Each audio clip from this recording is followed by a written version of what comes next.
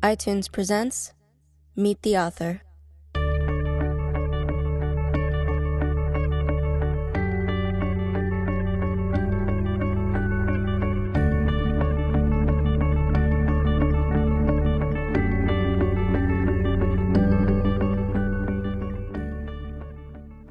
Ladies and gentlemen, good evening and welcome back to the Apple Store Soho for our latest installment of Meet the Author.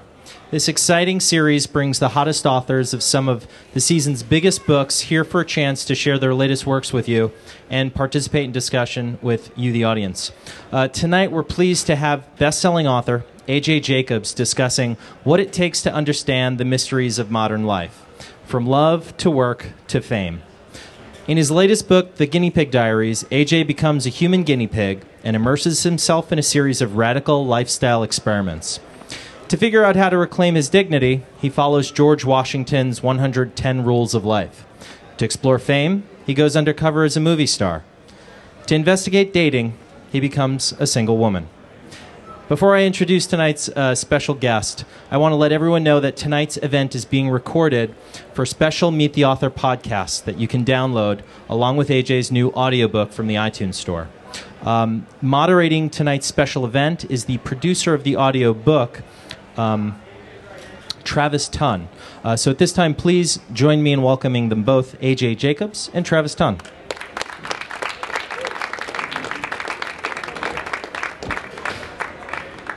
Hello, thank you so much for coming. It's great to be here, and as you might have heard, this was being recorded for a podcast, which I'm very excited about. I just started listening to podcasts, and here's a little tip for you that's changed my life. I listen to them on double speed, so I can listen to a Fresh Air episode in half an hour. Terry Gross sort of has a chipmunk-like quality to her voice, but it's incredible. So I won't be insulted if anyone listens to this on double speed or triple speed, whatever you want. I am here to talk about my new book, The Guinea Pig Diaries. But first I thought, just to give you a little context, I'll tell you what I like to write, the type of books that I like to write. And basically, I like to undertake these radical self-improvement projects because I figure my life needs a lot of improving. So when after I graduated college, I felt that my IQ was dropping. It was sort of doing a belly flop, about 1 IQ point a year. So I decided to read the entire Encyclopedia Britannica from A to Z in an attempt to reclaim my intelligence. So I did. I read it from Aak, which is the first word, which is a type of Asian, a type of ancient Korean music, I read it all the way to the final word, which is Zywiec, which is spelled Zywiec, and that one. Well, I don't want to tell you what it is because it'll ruin the ending, the exciting ending of the book. A little twist. Well, I'll tell you, it's a town in Poland, which has very good beer, by the way. And I loved that year. It was fascinating. I learned an amazing amount of information. And, I got a little too enthusiastic. I would start to insert these random facts into conversation. And my wife started to fine me $1 for every irrelevant fact that popped out of my mouth. But, I just couldn't, I would say, opossums have 13 nipples. Boom, there's another $1. Or Rene Descartes had a fetish for cross-eyed women. I just couldn't contain myself, and I've forgotten most of what I read in the encyclopedia, but maybe 98%. But there's still 2 or 3% rattling around in there, and I can't get it out. It's actually it's like a sickness. Whatever I see, it sort of sparks something in my brain. So I'll see a cat, and I'll think of how the Egyptians made mummies of their cats, but they also made mummies of the mice, so the cats would have something to eat in the afterlife. So that's the kind. It still has an effect on me, and I did, I think, come out of it a little more optimistic because I read about the highs and the lows of humanity. And on balance, I felt that the highs outweighed the lows. So overall, it was a very life-affirming experience. After that, I figured, what else could I do? What other book could I take on besides the encyclopedia? And the only one that I thought could rival it is the Bible. So I decided to spend a year trying to live according to the Bible. I did this because I had no religion growing up. As I say in the book, I'm Jewish in the same way the Olive Garden is Italian, so not very. But I wanted to learn what would happen if you take every single rule of the Bible literally without picking and choosing. So not just the famous ones, not just the 10 Commandments and love your neighbor, but also the one, don't shave the corners of your beard. And I didn't know where the corners were, so I just let the whole thing grow, and it was, down to the middle of my chest. And I spent a lot of time at airport security, and just other strange rules like don't wear clothes made of mixed fiber. Why would God care about that? But I felt the only way to know would be to actually try it. So I did. I tried the hundreds of obscure laws, and that one also changed my life for the better. After the year, I shaved my beard, and I went back to wearing clothes made of mixed fibers. I stopped stoning adulterers, but I try to keep the Sabbath, and it's also given me a sense of gratitude that I never had before. So that's what I like to do, and this book is a collection of other radical self-improvement experiments. This one is sort of a collection of month-long or 2-month-long experiments. I felt I needed a little break from the year-long experiments. So I thought I'd tell you very quickly about 3 of them, and then Travis, who produced the audio book of my book, would ask a couple of questions, and then we would open it up to you guys.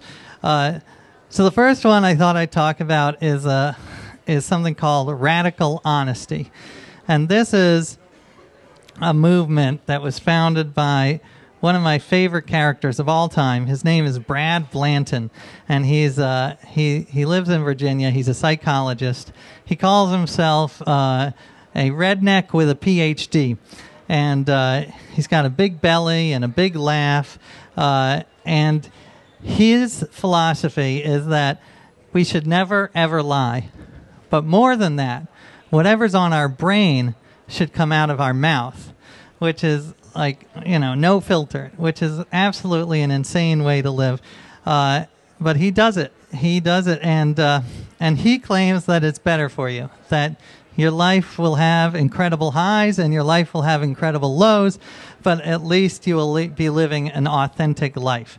And I was intrigued by this, so I went to visit him, and it was the most bizarre interview of my life and of my 20 years as a journalist, because, first of all, I could ask him any question I wanted, and he had to answer it. And in fact, it would almost be an insult not to ask him the question. So, I asked about his sex life. He was happy to tell me, maybe a little too much. Whenever I found him boring, I would say, "Oh, you're boring me." He'd say, "Oh, great, thank you very much." It turned out he also believed that hiding things was a lie. So he would fart openly. He would pick his nose, and he would burp. He had about 5 whiskeys during the course of our interview. And by the way, he has been married 5 times, so that gives you a little insight into how this works for marriage. But at the same time, there is something to be said for radical honesty. There's something liberating about it. And so I did try it, and there were horrible, horrible points to it. I remember my wife and I went to a restaurant, and and her friends came over, these acquaintances that she had known in college, and they said, I had never met him, but they said, "Oh, this is, it's so great to see you. We should all get together." And because I was doing Radical Honesty, I had to tell him, "Well, you seem like nice people, but I have no interest in seeing you again." So, because I have the friends that I have, my old friends, I don't have time to see them, and so thanks, but no thanks. And this was not well received. They didn't know what to do. My wife was glaring at me, so it certainly had its problems, but it also had its advantages. I remember I was having lunch with a friend of mine, and he was talking about, I decided to tell him that I was insulted that he didn't invite me to his upcoming wedding. And usually I would just gloss over that fact, but I was doing Radical Honesty. And he said, "Well, you didn't invite me to your wedding." And I said, "Really? I thought I had." And it was sort of this breakthrough moment, like, well, all right. And, we sort of bonded over that, and my resentment faded away. So I would say that there are incredible dangers to it, but also incredible benefits. And I try to practice now sustainable radical honesty. So I don't tell people, I still do white lies, but I try to be honest about myself. So if I screw up, then I say, that's it, I screwed up. I don't try to come up with excuses.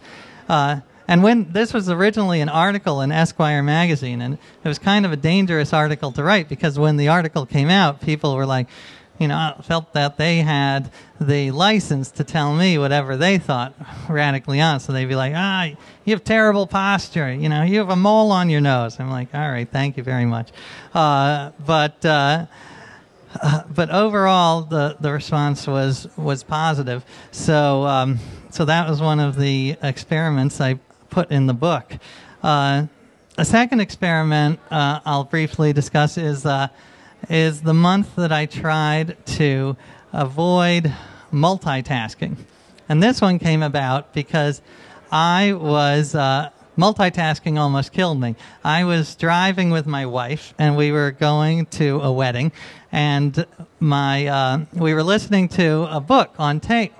Sorry about this, Travis. This is I hope this doesn't reflect badly on the audio industry. But we were listening to a fascinating book, Walter Isaacson's Einstein biography, and I got so wrapped up in it that I forgot about the road, and I sort of drifted and out of my lane, and then I lost control of the vehicle, and we jumped the highway median into oncoming traffic. And my wife said, no one was hurt, but my wife has since banned me from driving, and now I have to, sit in the back seat with the kids. But it also made me realize I've got to do something about multitasking, because, it may seem like a little thing, multitasking, but I have, after reading all the research on it, I do think that it's the 11th plague. It's going to kill us all. I mean, it's making us dumber. It's making us less moral. One of the books argues it's bringing us into the Dark Ages. And, that's probably an exaggeration, but it really is it's a major problem. And you've probably read all the articles about texting while driving and how that's worse than drunk driving. So I decided to try to give up multitasking for a month, and it was fascinating because not only changed my behavior, but it changed the way I thought, and it sort of slowed me down and made me more aware and I think a happier person.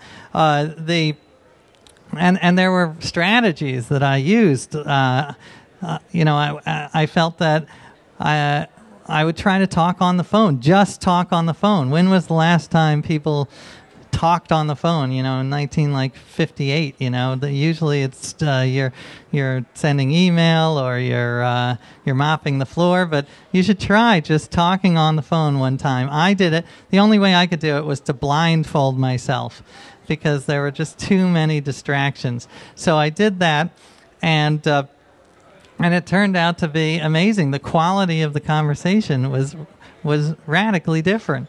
So I did that. I literally tied myself to my desk chair because it was impossible to resist the temptation to get up unless I was literally tied down.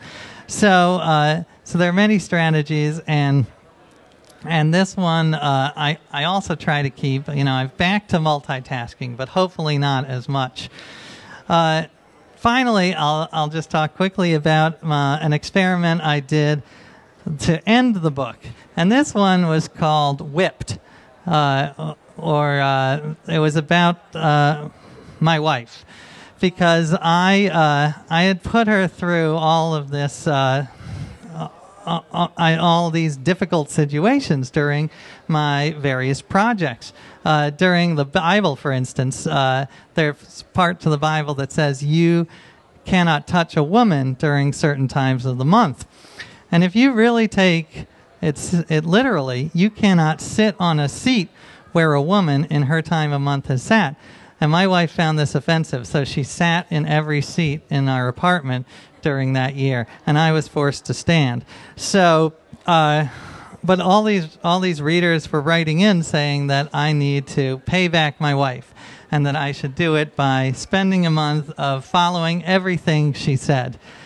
So that is what I decided to do. And in some ways it was a horrible month, but in some ways it was incredibly enlightening. She by the end, I won't go into too much detail, but there is something called a male chastity belt, which I never knew about until this project. It comes in, by the way, 3 varieties. Clear plastic, wood paneled, and camouflage, if you want to be really sneaky. But reading about the history of marriage was one of the more enlightening parts of this project, because marriage through the centuries, as you might have noticed, is not a very democratic institution. Basically the wife was barely better than a servant in centuries past. And it was fascinating to see that being a henpecked husband, as they say, it wasn't just an embarrassment, it was illegal. If your wife had undue influence over you, or if your wife was in charge in colonial times, that was I don't know whether it was a misdemeanor or a felony, but they would strap you naked to the back of a donkey and ride you around town to humiliate you. So this was to reverse the gender roles. If I had done this in the 19th, 18th century, I would be in a lot of trouble. But again, it opened my eyes to quite a bit. One of the things was that these 19th century roles in marriage, persist. Even in I thought I had a relatively equal marriage, but I didn't. The average marriage, the woman does 3 times the amount of housework as the man, even if they both have full-time jobs. And I sort of thought I was doing about half of the work around the house. But when we quantified it, I realized, no, that's not true. My wife is doing about 2 or 3 times as much. As she put it, the liquid soap bottles do not just magically refill themselves. In one sense, this has made my life much, much worse, because now I have to do a lot more around the house. But I think overall it's better for our marriage, or at least I tell myself that, because I lost a lot of ground during that experiment. Anyway, there were many other experiments that I'm happy to talk about, but but it was a wonderful, wonderful book to work on because I felt like I got to plunge into a fascinating new topic 9 or 10 times over the course of a year, and really just learn about it and learn how it can improve lives. So with that, maybe I'll open it up to any questions Travis might have, and then any questions you guys might have. Okay. Is this thing working? Oh, wow. Fabulous. Hi, I'm Travis Tunn. I produced the audiobook for Guinea Pig Diaries here with AJ. So I guess in relation to that, can you just tell us a little bit about what it was like, the experiment of recording the audiobook? Or do you have any? Well, the recording the audiobook I enjoyed.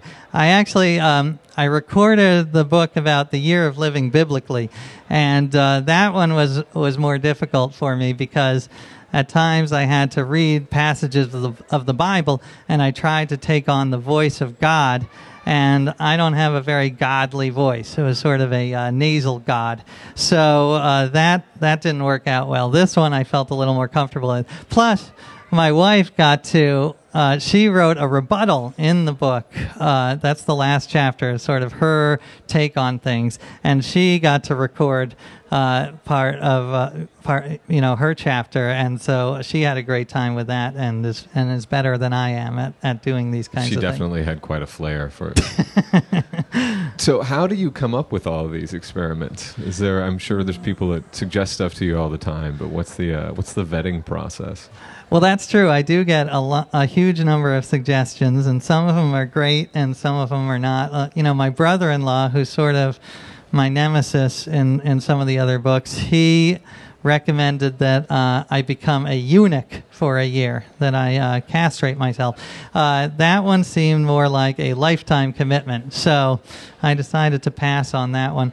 But there are some others. The final one of the book about following what my wife says was generated from readers. I try to do topics I'm most fascinated with and passionate about. So if I become interested in a topic like outsourcing, when I read Tom Friedman's book on outsourcing, I became interested, and I said to myself, well, how can I take this to the extreme and see how it affects my life? So I decided to outsource my entire life. So I hired a team of people in Bangalore, India, and they did everything for me. So they answered my phone and answered my emails, and they argued with my wife Julie for me. They read bedtime stories to my son. So that was, by the way, one of the greatest months of my life, because I just sat back and watched movies and read books. So it's a lot of what I'm interested in, and then just trying to take it to the extreme and see what happens. It sounds like a great month to have everyone do that for you. So, in that vein, what's the what would you say is the experiment that's taught you the most, that is stuck with you? Well, I think a few. Certainly, the Bible book taught me a huge amount. Especially as I mentioned about gratitude. The Bible talks about how you have to say prayers of thanksgiving all the time, and I got carried away. So I was saying dozens of prayers of thanksgiving every day, and I would be thankful for the most absurd little things. So I would press the elevator button, and I would say a prayer of thanksgiving. I'm glad the elevator arrived. I'd get in the elevator, and I'd say, I'd be thankful that the elevator didn't plummet to the basement and kill me. And it was hundreds of things a day, and it was a weird way to live, but there was something wonderful about it, because you start to realize there are hundreds of things that go right every day, and you should focus on those instead of focusing on the 3 or 4 that go wrong, because there's always going to be things that go wrong. So which experiment was the one you most wanted to end the quickest? Well, there were a few. There was one where I posed nude, which was not really in my comfort zone. This one came about because I work at Esquire magazine, and my editor wanted to do a pictorial of the actress Mary Louise Parker, and she said that, and he wanted to do it nude. And she said that she would do that, but only if the editor of the piece also posed nude. And I happened to be the editor, so my boss told me to take off my clothes. And, it's a very disconcerting experience being photographed naked because you are naked and everyone else in the room is not naked. So it's a little bit odd. Even worse for my ego was that there were all these attractive young photography assistants, and they had absolutely no interest in my naked form whatsoever. I could have been like a wicker table. So it was sort of a little sense of a little blow to my ego there, and I was ready for that to end. I could totally understand that. So I don't know if we have a microphone out for the audience or something, but we could throw some questions out to the audience here. But maybe while we get that set up, which one of these experiments, because it seems like these are all things that, you're an average guy, and, these are things that you can just, kind of subject yourself to on a whim. Are there any of these experiments that you think that other people should indulge in? I do. I mean, I don't think you need to do it to the extreme, but I just think in terms of living, one of the best ways to improve your life is to do some sort of experiment with it, even if it's just a little. It gets you out of the rut, and the neuroscientists I talk about how it sort of gets the dopamine flowing in your brain, the pleasure drug. You've got to go do novel things to stimulate your brain. So I would recommend trying not to multitask. There was a month I tried to be the most rational person alive, and I analyzed every single decision I made, and I realized it was shocking how many irrational decisions I make, or how much of my life was just based on inertia and laziness. Like, just think about your toothpaste.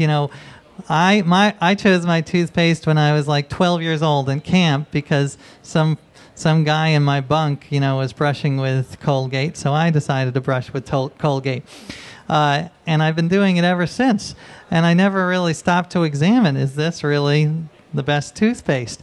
And so I went back and examined every little facet of my life. And by the way, I now brush with Tom's toothpaste, because they have a delicious apricot toothpaste, which is it's like eating an apricot tart every night, and it's like eating something they'd serve at Chez Panisse in Berkeley. It's just, I can't recommend it enough. It changed my life because I hate the taste of mint, and I never really focused on it. And you start to pay attention to the little details, and it'll change your life. Well, do we have anybody who has any questions here, or we can keep on going? This guy. Yeah, we have a question back here. Hi, I was just going to ask, what came first, being a guinea pig or being a writer? Well, I had a job out of college. I was a major in philosophy, and there weren't a lot of jobs at Fortune 500 companies that were being offered to philosophers. No in-house philosophers. So the only thing I could sort of do was put a sentence together. So I became a writer, and I got a job at Entertainment Weekly magazine. And one of the assignments that I had was that they came out with a new Lazy Boy that was the ultimate Lazy Boy, the best Lazy Boy ever made in history. It had a vibrating butt massager, and it had a refrigerator, and everything but a toilet. And so my assignment was sort of to push the bounds of leisure to their utmost and spend 24 hours in this Lazy Boy and see what happened. And so that's what I did. And actually, it was not the most fascinating experiment I've ever done. It was basically, I watched a lot of TV and had a good time. But it gave me an insight into the way what you can do with this type of journalism when you try things out, when you immerse yourself in. And I'd always been a fan of George Plimpton, who, as you may know, wrote books about. He tried out, for professional football and professional baseball. He got himself smacked in the face by a professional boxer. So that's what I try to do, but without the getting smacked in the face part. Do we have any others here? All right.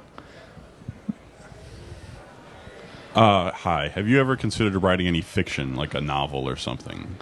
I have considered it, but only briefly, just because to me, I mean, I love reality. There's so many fascinating aspects to reality that I want to explore, and so it just comes more naturally to me than making things up. So I've stuck with nonfiction, and I love it because it's like going to school every day and learning about this fascinating new topic. Like I for this book, I learned about behavioral economics, which is this the science of decision making, and I think it changed the way I looked at the world, and I can't believe that I was lucky enough that I got to immerse myself in this for a month, and hopefully get paid for it. We'll see about that. Yeah. Yes, sir. Did any of the experiments go horribly wrong to the point where you were in danger, or your life was threatened, or something like? Probably the closest was the radical honesty when I would tell people things and they wanted to throw drinks in my face. I'm trying to think of another one. I mean, I did one where I was one of the most nervous that I was very, very nervous that something would go wrong in this experiment I did at Entertainment Weekly. One of the first ones I tried was that this movie called Shine came out about 10 years ago, and that one of the actors in the movie looks exactly like me. Especially, I used to have long hair and big, thick glasses. It was not a good look. The actor's name was Noah Taylor, and he played the main character as an adolescent. He played him sort of as a 20-year-old, and the movie got rave critical reviews and nominated for the Oscars. And I found out that he was not going to the Oscars, so I decided, well, I wanted to see what it would be like to be a movie star, so I would go in his stead. And it was, I was incredibly nervous that it wouldn't be, that it wouldn't work, that people would be like, who are you? But quite the opposite. It was amazing. People were running up to me and asking for autographs. I did interviews with TV and radio. It was one of the most wonderful nights of my life. And the problem was I became, just like with taking on the role of a beautiful woman that Travis mentioned, my ego ballooned, and I sort of started to believe the hype, and I turned into this cocky bastard for a few hours. So when the experiment was over, I sort of came back down to earth. But it was really an insight into how dangerous fame can be. It'll just mess with your head. So maybe you could tell us just a little bit, if anyone wants to. Or do we have another question here? Oh, sure. Yours are more important than mine. Oh, asking a question seemed like a better idea before there was a mic. I'm wondering two things. One, how do you convince your editors, or in the beginning, how did you convince your editors that doing this was a good idea, just experiments in general? And two, your articles are really funny, and I was wondering if the comedy is just natural with your style, or if you make like a conscious effort, like, okay, a joke has to come here. Well, thank you for that. I don't know how I convinced my editors. I guess if you're willing to really humiliate yourself, then I think sometimes they're willing to print it because interesting things will happen. So. If nothing interesting happened, then I do abandon the project. There have been ones that I wanted to do. There's this one I wanted to do where I would read people's faces. I don't know if you've ever seen the show Lie to Me on Fox, where it's about this cop who can read people's minds by looking at their faces, and it's actually based on a real scientist, not a quack, a real scientist who has this system for analyzing faces, and he's a fascinating man. I went out to lunch with him. It was horrible because I always felt like he knows what I'm thinking. He knows what I'm thinking, but it was. It turned out that it would be too hard. It would take years and years to master this system. So I felt I couldn't really do it, unless I basically quit all other aspects of my life. So yeah, they don't always work out. And as for the comedy, I feel that what's nice is that is, to me, it's almost just flows naturally out of the topics, because the topics are so interesting and lend themselves to so much comedy. It's like I don't have to do all that much work. They sort of provide the material, and it's just honing it down. My favorite, and I think as far as comedy goes, essay was about George Washington's rules to live by. And I was wondering if you could just tell us just a little bit about the genesis of how you lived life as George Washington or in the mode of George Washington for a month. Sure. Yeah. Well, that one came about because we were watching. My wife and I were watching the great documentary. The great miniseries on HBO about John Adams, and I really I'd always dismissed George Washington as the most boring of the founding fathers, but that made me want to take a second look at him, and he is a fascinating man, and when he was a teen, he wrote a list of 110 rules of life. And they're sort of an etiquette guide on how to be a better person. And I decided that I would see if I could become a better person like George Washington. And they're fascinating because they run the gamut. Some of them are what you would expect, like always be considerate of others, always be thinking about other people's reactions. But some of them you would not expect. Rule number 2, the very second rule, is do not adjust your private parts in public. So that was from the founder of our country, which I suppose is wise advice. He became a president, so obviously it worked for him. But following these rules, it made me realize we do really live in an uncivil world. But it also made me realize he lived in an uncivil world too. I don't think we're that much worse off than they were back then. We have internet trolls, but they had these. They had the journalists who would expose their lives. Like they had tabloid journalists just as bad, if not worse than us. The Thomas Jefferson's affair with Sally Hemings was exposed by this tenacious tabloid journalist, and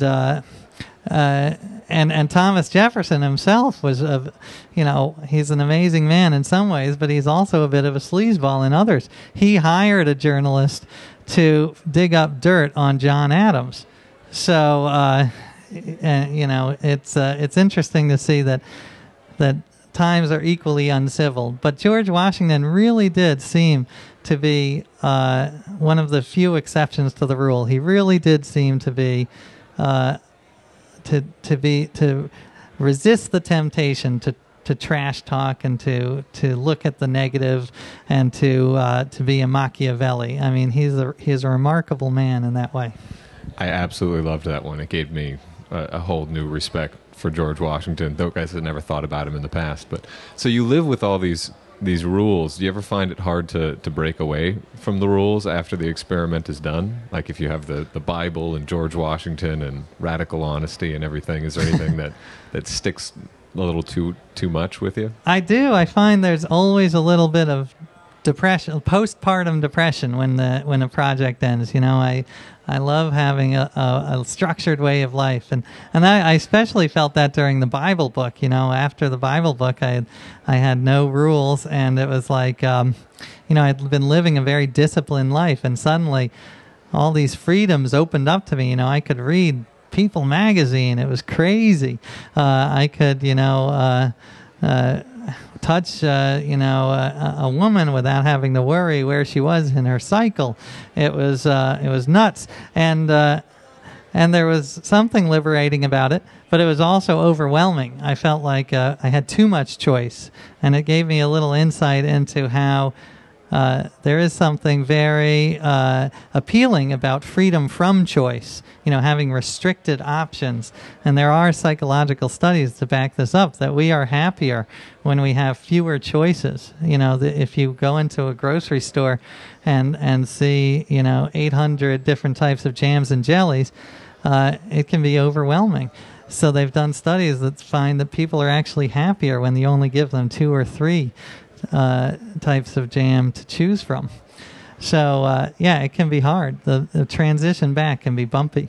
I'm sure it can. You put yourself into these things pretty deep.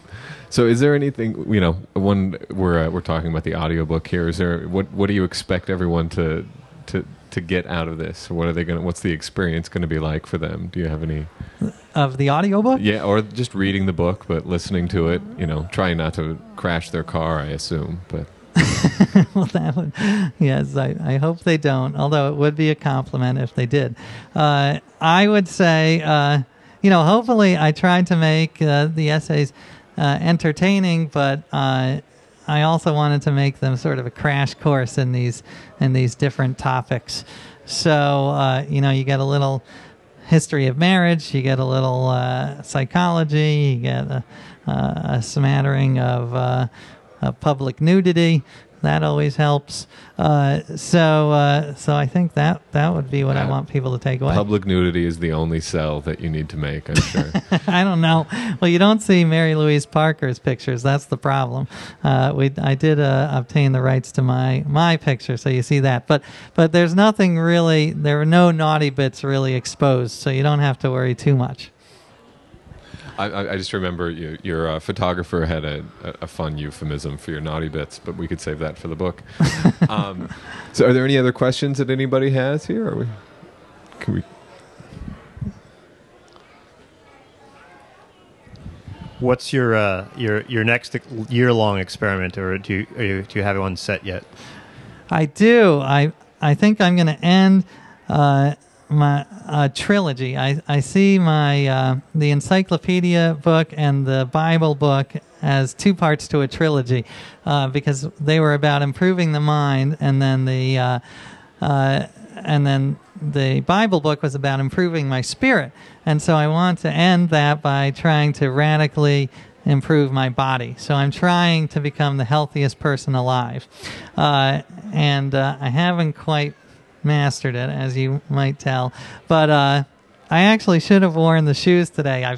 I found there's a movement of people who believe that we should be walking around barefoot, that's the best thing for our feet, and since my quest is to be incredibly healthy from the top of my head to the bottom of my feet, I've been concentrating on my feet for the last few days, and I got these amazing shoes called Vibram shoes. I don't know if you've ever seen them. They're hilarious. They look like a glove for your feet, and they have little pockets for each of the toes, and they look absolutely absurd. But it's great. You feel like you're walking around totally barefoot, and you can walk outside with these things, and it's almost like the whole world is your living room, because it's like you're walking around barefoot on the streets of New York. So that's the type of thing I'm trying to do, in addition to radically changing my diet and my exercise routine. I love the concept. So I think does anybody else have any questions here? We've got beyond writing another book. Have you thought of translating these for the screen, like any maybe dramatizations or like a reality TV programming or anything of the sort? Well, some of them have been optioned for movies. My Outsourced Life was optioned for a movie, so I think they're working on a script. The Year of Living Biblically was also optioned for a movie, and so that's in development, whatever that means. We'll see if that ever happens. They did attach an actor to play me. It wasn't someone I had predicted, but it could be interesting. We'll see what happens. His name is Marlon Wayans. So didn't see that one coming. But that's who knows what'll happen. But I'm interested to see. Well, great. I if we don't have any more questions here or anything, I think I've had a pretty fun little chat here. So again, audiobook is coming out along with the book. And do you know what the dates they're out? Or are we? I think we're officially out today. I think yes. today, September 8th, is the official publication date. All right. Well, it's wonderful to see you again and talk to you again, AJ. Thank you, Travis. I had It a was great a time delight. the first time around. This time I actually got to talk a little bit out loud. So it's fun. I'm sorry I monopolized it the first time. It's all about you anyway. Well, thank you all guys. for coming so much, and it was great to talk to you. This episode of Meet the Author was produced by iTunes and the Apple Store in New York's Soho District. To purchase the audiobook or listen to more episodes in the series, click the link below or search for Meet the Author in the iTunes Store.